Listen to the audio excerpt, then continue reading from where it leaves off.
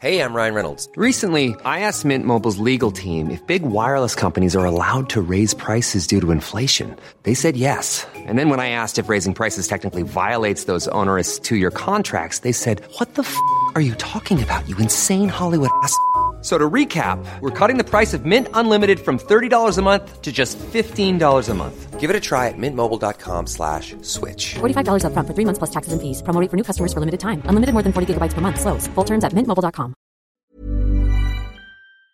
You're listening to Lucy Kellaway's podcast from the Financial Times. I hope you don't mind me asking, a journalist acquaintance said to me the other day, but how much do you earn at the Financial Times? I did mind her asking. I minded very much indeed. This was irrational, as her question made perfect sense. She does a roughly comparable job to mine on another paper, was renegotiating her salary, and wanted to conduct a little market research. Yet I minded more than if she had asked me how many people I'd had sex with, or how much my house cost, or how much I weighed, or what I did with unwanted hair. All these questions used to be considered insufferably rude, but now, under the right conditions, can be borderline acceptable.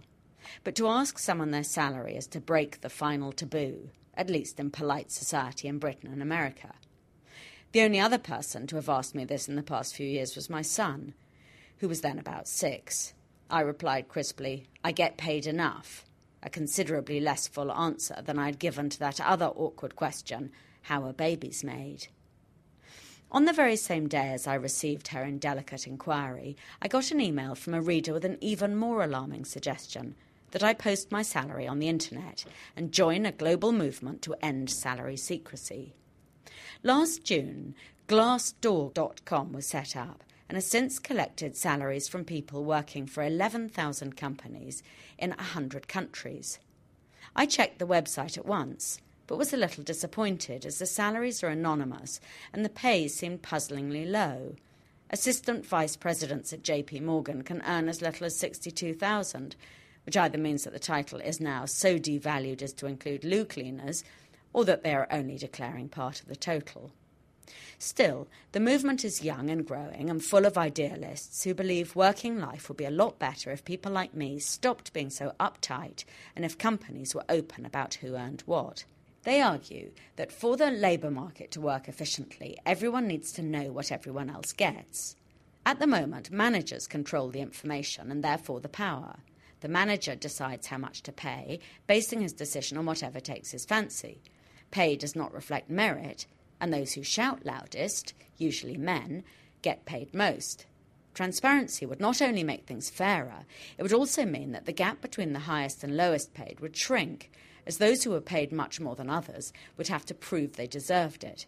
Managers would be ashamed to pay themselves conspicuously more than their due. Finally, it would mean an end to the current madness and paranoia that has everyone secretly suspecting each other of earning too much. Studies have shown that we all tend to overestimate how much our colleagues are making, so knowing the truth would be a relief.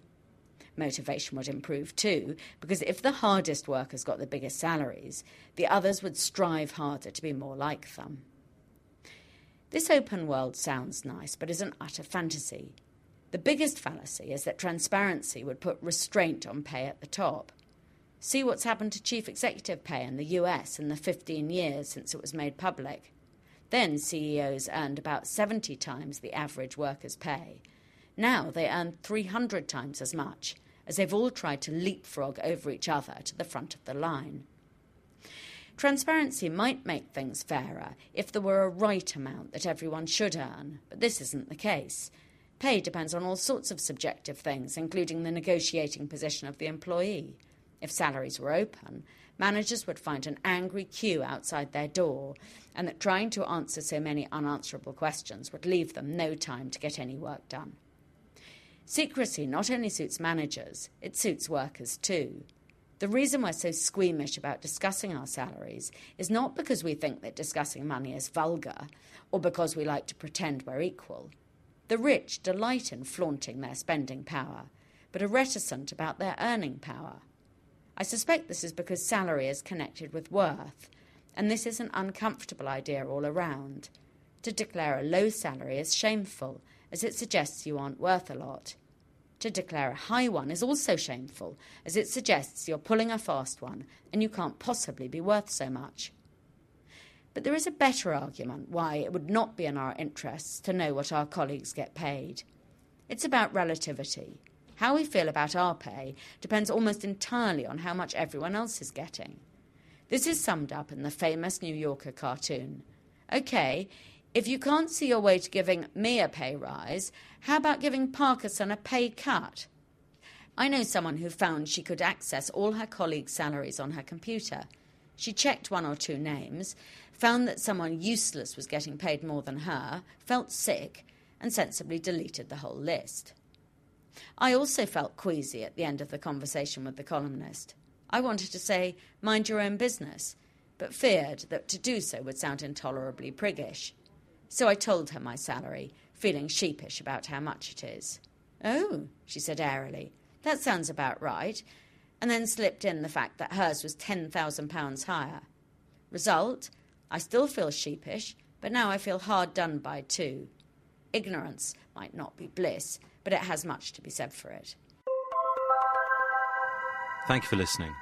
To read Lucy Kellaway's columns online, please visit www.ft.com/Kellaway.